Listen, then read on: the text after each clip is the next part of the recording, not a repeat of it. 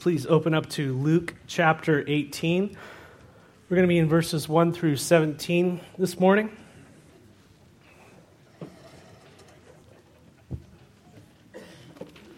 If you don't have a Bible, there should be one in the seat back in front of you.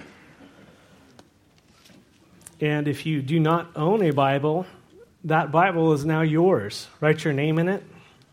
Lord bless you. We want to get the Word of God into the hands and hearts of people. Amen. Luke chapter 18, 1 through 17 is where we'll be. But we ended chapter 17 last week with Jesus speaking to his disciples about his second coming. In verse 24 of 17, Jesus said that his return would be like lightning. It would be unmistakable. When we were kids in San Diego, we have the military base close by. We got a couple of them. We're surrounded by them. So one of the things that would quite often happen is they do these drills where they would just do live artillery into the hills. And you would just sit there and all of a sudden, boom, your windows would shake. And you'd just go, what was that? You know, we couldn't distinguish what was an earthquake or what was the military doing their thing down there. But Jesus says his return is not going to be this subtle thing, similar as it was to his first return. His second return is going to be like lightning. And he uses that description because it will capture everybody's attention. It will be unmistakable. And we read verses where great signs in the heavens will happen. And, as they see the Lord coming in great glory, the world's going to mourn. And so it'll just be an amazing event.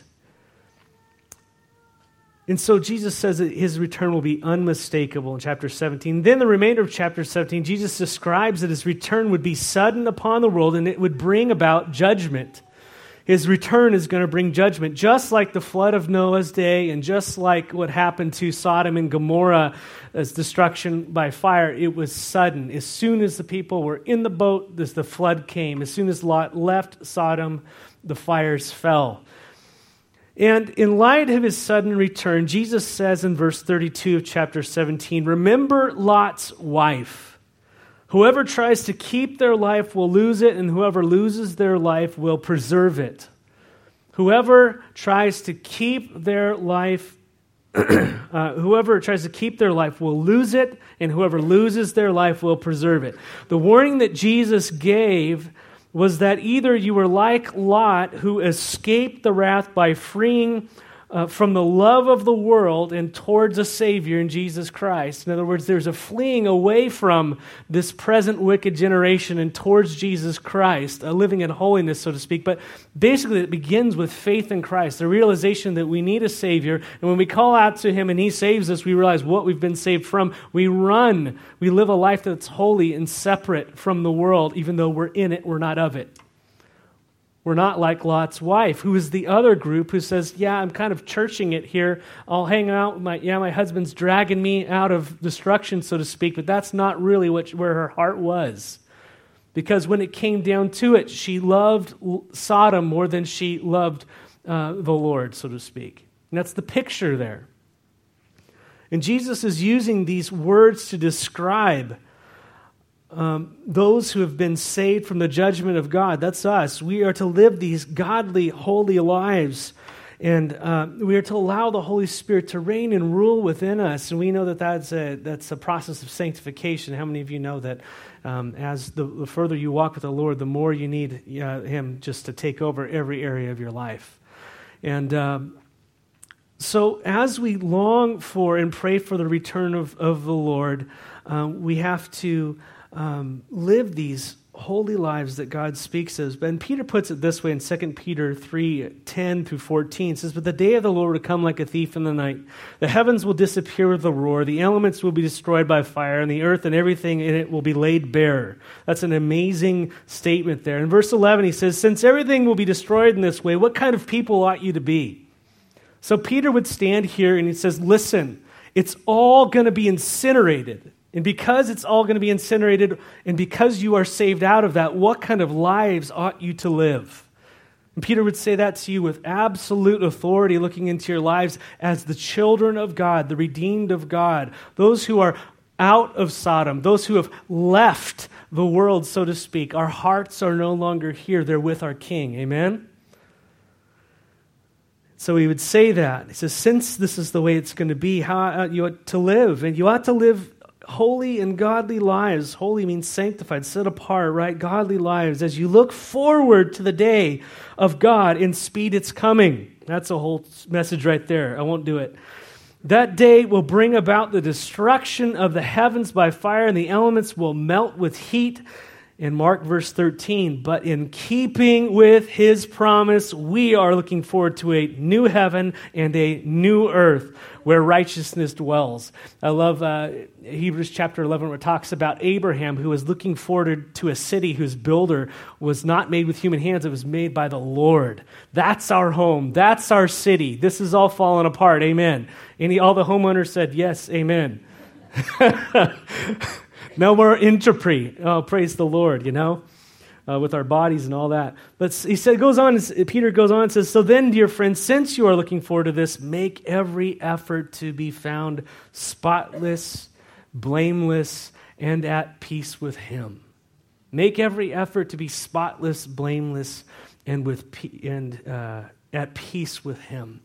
I love that beautiful tension the Scripture puts. Yes, he saves you, but we work out our salvation with fear and trembling. Isn't that interesting? Boy, I love that. And we are looking forward to the time when the King, with his kingdom, is going to be established here on earth, when it materializes and his righteous rule comes. But right now, we're to be manifesting his rule within our lives and within the influence we have. Amen? But the fact is that it's been 2,000 years since Jesus said, be ready. And to every generation, he could come back or he could not. He could wait. And we live in an increasingly wicked world. Amen? At least our definition of it is. Back then people were saying it's horrible. But I think it is getting increasingly wicked. Paul describes to Timothy in 2 Timothy chapter 3 of the perilous times that would face the righteous in the last days. This is Paul's description of perilous times. How many of us think global warming and people shooting each other in the street, things like that? But Paul describes the character and the nature of humanity as the perilous times. It's really interesting. He says, but mark this, there will be terrible times in the last day. And here it's described, people will be lovers of themselves, lovers of money, boastful, proud, abusive, disobedient to their parents, ungrateful, unholy, without love, unforgiving, slanderous, without self-control, brutal and not lovers of God, treacherous, rash, conceited, lovers of pleasure rather than loving lovers of God. Basically, reality TV. Having a form of godliness but denying its power, he says, have nothing to do with such people. That holiness, that being set apart. These are the things that Paul calls perilous in the end times. Treacherous is be careful. It's as if we're to remain unstained by these things. And that should be a conviction. It's convicting me of what we allow into our lives and influence. Now, that does not mean that we're not with unbelievers and we don't influence and hang out with them and all that stuff. Paul said we'd have to go out of the world in order for that to happen. No, we're to be in, but we are to be the influencing factor. Amen. Not the other way around. But I believe that description there increasingly describes the world in the last days. And I believe that's the times we're living in. And we are a picture of like Lot, who Peter called for some reason a righteous man. I look at Lot and I kind of look at his life and go, man, he made some bad decisions with his family and all that type of stuff, where he placed his family. Let's go live in Sodom, yeah. He chose those things, and he reaped the whirlwind, as we see with his daughters and his wife and all these types of things. But nevertheless, he is a righteous man in God's eyes. I take hope in that. Amen? But it says that he was vexed by the unrighteous world around him. And you have to go read the verse, basically, there in... I didn't write down the verse. It says somewhere. Thank you. Google it. I had it in there and I deleted it. I look awesome now. He was right. He was righteous, right? And so as we are the righteous living in an unrighteous world, already living in anticipation of Christ's return. Are you living in anticipation of seeing Jesus? Is your heart like, I am overwhelmed with the wickedness that's going on in this world, in my own heart and life even, amen? Lord Jesus, come quickly, set things straight. When we see the injustices, do we think that they are going to be totally 100% resolved through the political system? Have you seen a pattern on earth for the past however long you want to go back? Occasionally there's a good king, but most are not in the reflection of the society they live in. And so we are living in times that break our hearts. What do we do with that? We pray. We call out to God. We say, come, Lord Jesus, quickly. Come set these things straight. Come set them right. And so as we live in light of his return, we are to endure the promised persecutions of those who live godly in Christ Jesus. That's a promise. That those who live godly in Christ Jesus will experience persecution from the world. The world will reject you as you live after him, as you live a holy life. And so Jesus spoke this parable to his disciples and obviously to those of us who would be waiting for his coming and enduring the injustice, the unrighteousness that pervades, that just is all around us. In chapter 18, beginning in verse 1, it says, Then Jesus told his disciples a parable to show them that they should always pray and not give up. And he said, In a certain town there was a judge who neither feared God nor cared what people thought, and there was a widow in that town who kept coming to him with a plea, Grant me justice against my adversary. Verse 4, For some time he refused. But finally he said to himself, Even though I don't fear God or care what people think, yet because this widow keeps bothering me, I will see that she gets justice and so that she won't eventually come and attack me. And this is a great political figure here. As I mentioned to you recently, Israel was not a democracy. Although the Israelites desired a monarchy, they asked for a king. They got King Saul and had kings, and it was a part of God's plan. But the heart of the nation was to be that they were to be a people ruled by God. They were to be a theocracy, is what it was supposed to be. That's what it was supposed to be. And so, unlike our Constitution and the separation of church and state, Israel did not have that separation of church and state. The law of God was the law of the land. And so there were institutions of the king and the priest and prophets and judges at various times. And those people were to lead people in the law of God and the things of God and to be those mediators and those judges among men. And judges had a specific role. This man was a judge, and they said that this guy didn't care about God and he didn't care about people. That's not the greatest person. That's not the personality you want to have in a judge, right? No, you want to have someone who cares about the law and actually cares about people and has integrity in that. So Jesus paints this picture of this horrific man.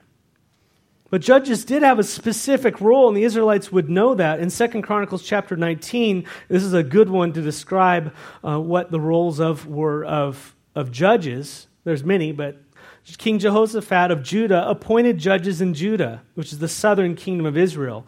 And in that 2 Chronicles chapter 19, beginning in verse 4, it says, Jehoshaphat lived in Jerusalem, and then he went out again among the people from Beersheba to the hill country of Ephraim and turned them back to the Lord. What a good king. The God of their ancestors. Verse 5, he appointed judges in the land. In each one of the fortified cities, he told them, consider carefully what you do. The king is speaking to the judges. He is appointing them, and he's giving them marching orders. He says, be careful what you do, because you are not judging mere mortals, but for the Lord, who is with you wherever you give a verdict. You're his representative. Verse 7, now let the fear of the Lord be on you. Judge carefully, for with the Lord our God there is no injustice, partiality, or bribery. God is not unjust. He doesn't display partiality. He doesn't care how rich, how poor, what status you are, all that type of stuff. He doesn't even care about that stuff when it comes to judging. He doesn't take bribery. How many of us say, God, if you do this, then I'll do this? Doesn't work. The correct answer is, God, thy will be done. I totally surrender. And so judges were judging the people of God on behalf of God. They were to be marked by the fear of the Lord and to carefully judge without partiality and, Lord forbid, taking bribes. And every Jew would know these verses. So Jesus described a judge who was the opposite of what a judge should be, in that this judge did not fear God, nor did he care what people thought. And sadly, you can find in secular writings of the same time descriptions of the judges of the times of a total lack of fear of God, that the judges of the times would change their verdicts based upon whether someone would give them a dinner or not. I mean, they were just totally given over to these things, and so there was a lot going on there. Bribery prevailed, injustice prevailed. One of the reasons why Israel was judged in the Old Testament was the way that they treated their widows. That they allowed injustice to happen, that those who could not help themselves were taken advantage of, preyed upon by the powers that be. God brought judgment upon Israel for that and amongst other things. It's a very serious thing. And so the judges Jesus is describing that he's created here is unjust in this story. He's unrighteous and he's evil. And the widow persistently came to him, begging him to grant her justice against her adversary. Now, the courts were run by men. It's a man's world. It always has been. I'm sorry. And guys aren't the best, believe it or not. But that's what was going on in this culture. And if you were a woman, you were under the authority of the men in the home. That's the same way it is in the Middle East right now. And so what would happen is that if a woman did not have a man to represent her, she would have no standing in the court, so to speak. There was no covering. There was no one to go out there if there wasn't a relative who would take care of her. And so most likely this woman, she didn't have a husband. She wasn't able to be taken care of financially. She couldn't hire the lawyers. And so all she could do was beg. God, help.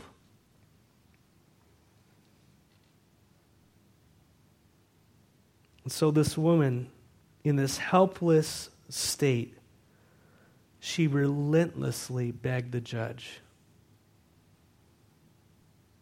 And this unjust judge, what did he do? He ignored her. He ignored her. And Jesus says in verse 4, for some time he refused her, but then finally said to himself, even though I don't fear God or care about what people think, yet because this widow keeps on bothering me, I will see that she gets justice so that she won't eventually come and attack me. And the idea in the Greek is that the widow is wearing him out. She is beating him up with her pleas for help to the point where he finally is motivated by his own selfishness to give her legal protection. It has nothing to do about her. It has nothing to do about her plea. It just has to do with his own self-preservation. Isn't that the way the political system works sometimes? It's sad. Verse 6, and the Lord said, listen to what the unjust judge says.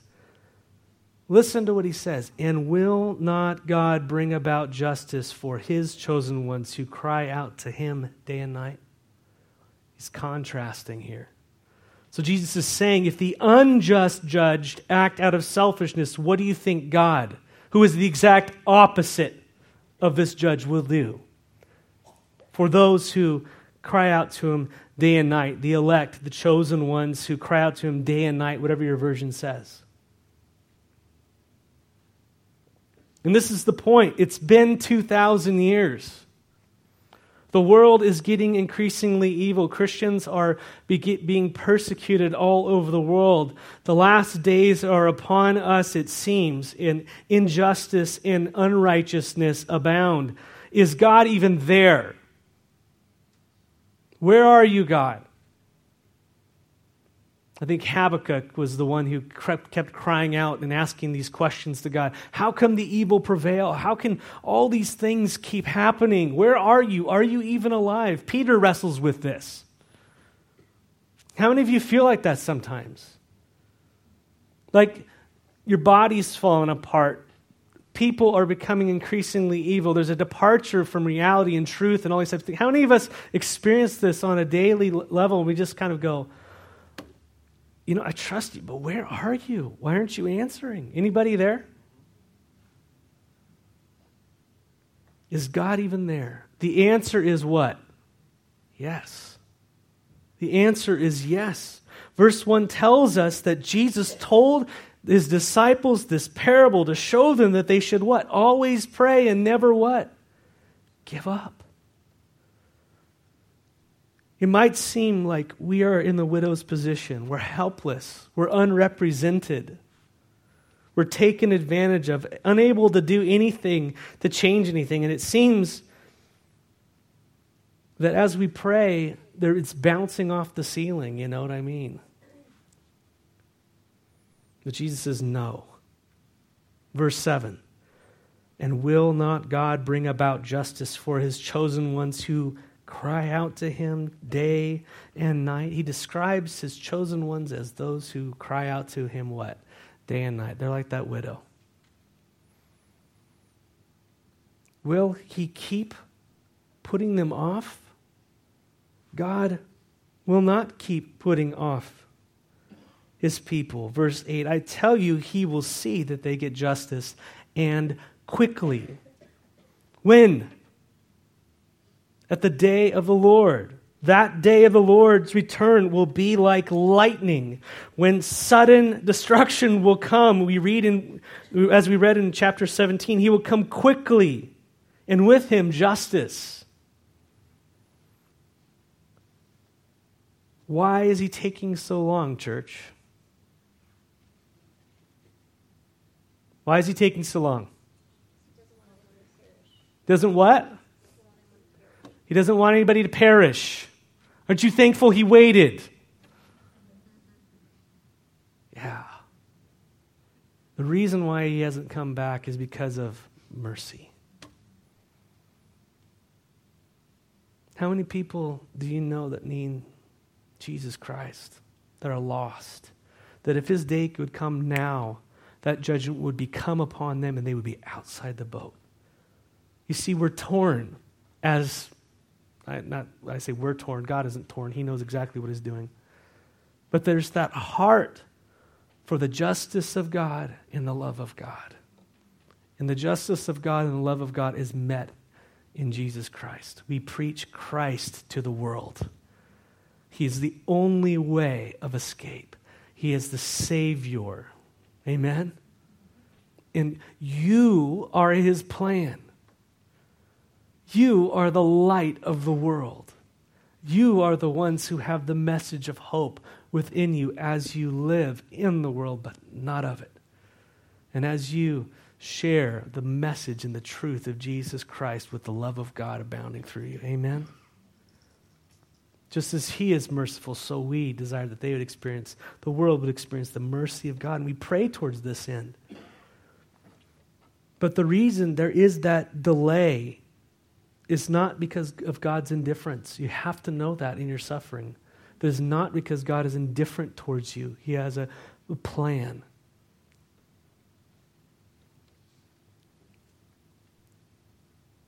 He will come quickly. 2 Peter chapter 3, verse 9 tells us that he desires that none should perish, but all come to repentance. Praise the Lord. And so we're waiting like that widow for his return.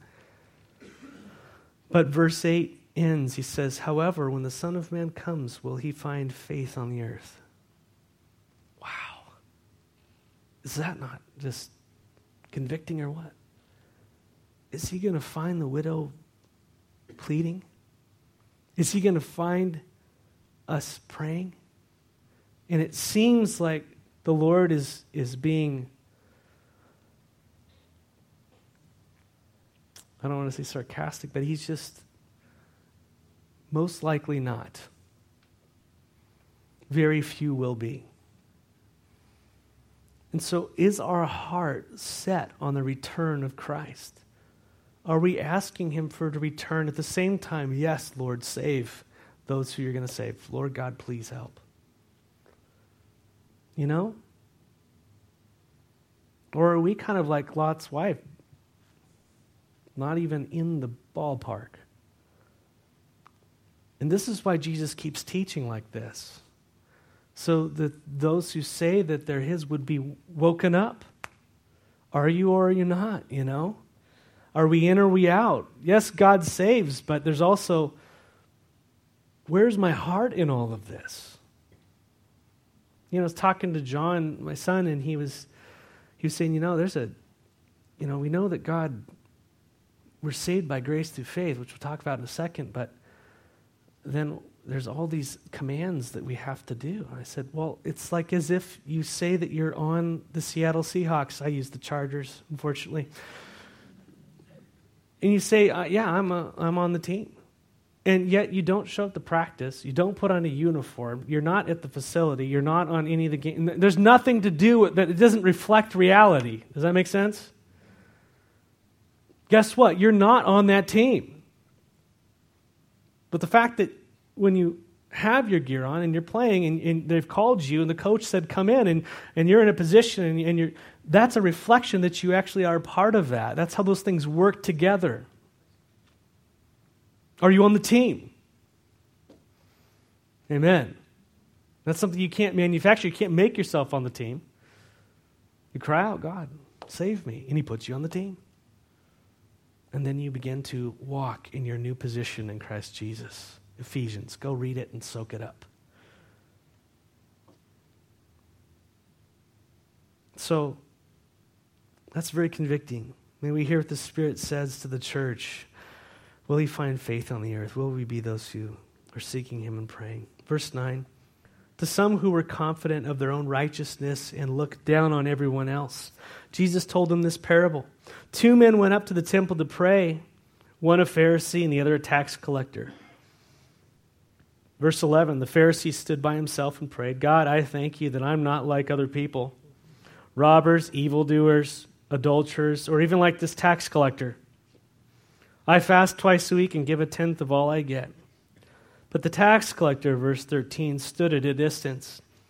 He would not even look up to heaven, but beat his breast and said, God, have mercy on me, a sinner.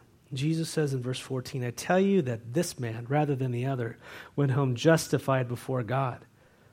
For all those who exalt themselves will be humbled, and those who humble themselves will be exalted. Seems like these things are disconnected, but they're not.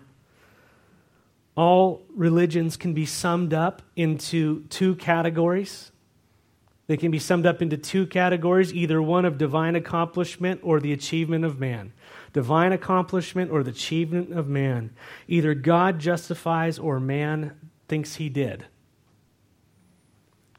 Justified means just as if I'd never sinned, to basically remove our sin. The Bible clearly teaches that God accomplished through Jesus Christ what we could not, in that Jesus, God's one and only Son, died on a cross that whoever would believe that Jesus died in their place would not perish but have everlasting life. That's the gospel. The substitution, God's Son for me. I didn't do anything to earn it. He did it all, and I simply believe in the accomplishment done by God. Amen? He did the work. He did it all. Praise the Lord. And so a person is accepted by God by trusting in the work of God that he accomplished through Jesus. That's how a person is saved. Christianity, true biblical Christianity, is the only religion that preaches that God did it all. God did it. All the other religions, and even certain perversions of ours, say that man had a great part in that. We've got some kind of part in that. That I earned it. That if I pray 5 times a day, or if I knock on doors, or if I do all these things, then I will attain right standing with God through works, is what they're called. It's either a works-based or a grace-based salvation. And all the other religions of the world, and I will throw them into one group, are works-based. You look at Buddhism, Taoism, all these other things. They're works-based. Mormonism, Jehovah's Witness, even certain sects of Protestant theology, we can just jump into all that type of stuff to where somehow we're working it. When you are saved, by the way, for good works. And that's what we're doing here on Sunday morning. I'm not teaching, hopefully, the unsaved, and that's why I do offer the gospel, but I assume that many of us are born-again believers. We've put our faith in the Lord. Now we need to learn to play the position. And if we aren't playing our position, we go, hey, are you on the team or not? See that tension that's always happening on Sunday morning? People go, oh, that was convicting. I'm like, I know. Because that's how Jesus teaches. That's how Peter teaches, how Paul teaches. Constantly encouraging us in Christ Jesus to live for Him. Amen. Now, you can't go to church enough, you can't tithe enough, you can't do anything to earn salvation. You got to make that clear. You can't get baptized, you can't do nothing that's going to save you. Nothing. God says it's like filthy rags. You believe in His finished work. What He did on your behalf, you say, thank you. I believe it, and now I give you, and I'm following you. That's salvation. It's by grace, God's undeserved, unmerited favor towards you. Why did you do that, God? Why would you provide that for me? Don't you know who I am? See, that's the difference between these two guys. One said, look what I've done. I'm thankful I'm not like you guys. But you aren't the standard. Are you? We go, well, thankful I'm not like Hitler. He's not the standard. Jesus Christ is the standard, amen? He is the standard. Absolute, 100% sinless perfection. And I don't know about you, but I'm just not there. And some can testify in this room to that fact. But He is. He is my righteousness. And through faith in His finished work, the punishment that I deserved was put upon Him. And I go free. Not free to go off the team, but now free in Christ to be all that God has called me to be. I'm adopted into His family. What a beautiful life. I've been given eternal life in Christ Jesus. And so the only way a man can be saved is by grace alone, through faith alone. Not works. The guy or gal next to you is not the standard. Amen? So we preach Christ crucified. The way is narrow. It's through faith in Christ alone. And that grates against human pride, doesn't it? Because I want to have a stake in it. It's Jesus and me that saved me. Now it's actually Christ in you. Anyways. But don't be confident in your own righteousness, church.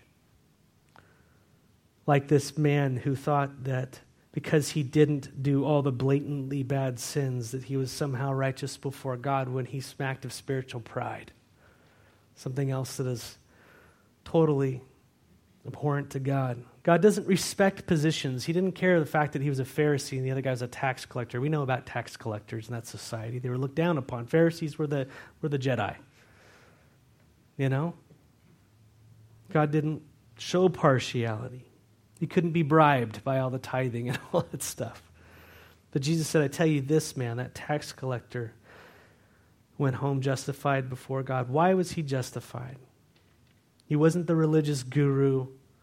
He was a tax collector, and it was because he humbled himself before God and trusted in God for his salvation, not his own righteousness. Jesus says at the end of verse 14, "For all those who exalt themselves will be humbled, and those who humble themselves will be exalted." Let's finish verse 15 through 17 quickly. People were also bringing babies to Jesus for him to place his hands on them. And when the disciples saw this, they rebuked them. Nice job, guys. But Jesus called the children to him and said, "Let the little children come to me, and do not hinder them, for the kingdom of God belongs to such as these. Truly, I tell you, anyone who will not receive the kingdom like a little child will never enter it." These are important verses. Underline it. Have you received the kingdom like a little child? If you have not, you will not enter into it. Jesus is not like, okay, maybe that one. No, he's serious. I love Jesus in that he does love the little children. Amen? And I love the fact that people longed for Jesus to hold their children, to put his hands on them and to pray for them and bless them. Amen. That should be the heart of every parent, to get our kids into the hands of Jesus Christ. To not be like the disciples who create obstacles. You know, a lot of well-meaning parents, including myself, have been obstacles to our kids coming and experiencing Christ because we have a messed up view of things, you know.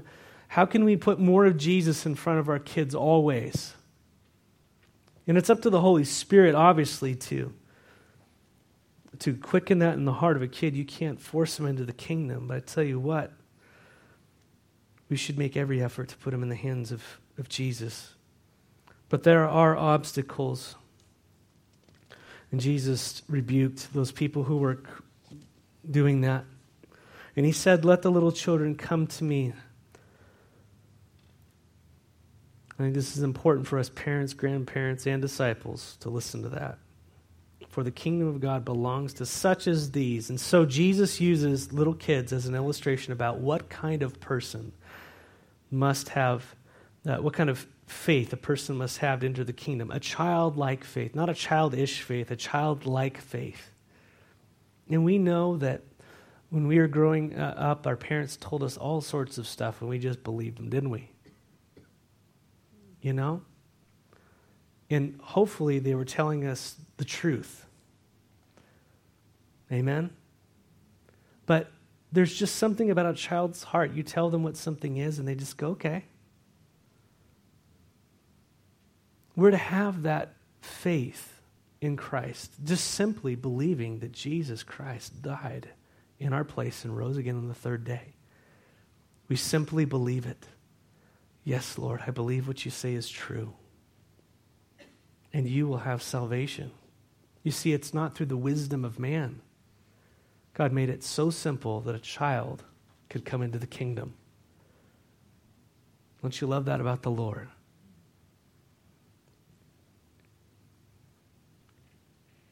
It's just the simple gospel, the good news, the grace of God towards us. The question is, do you believe that Jesus died on a cross for your sins and that he rose again on the third day? Do you simply believe it?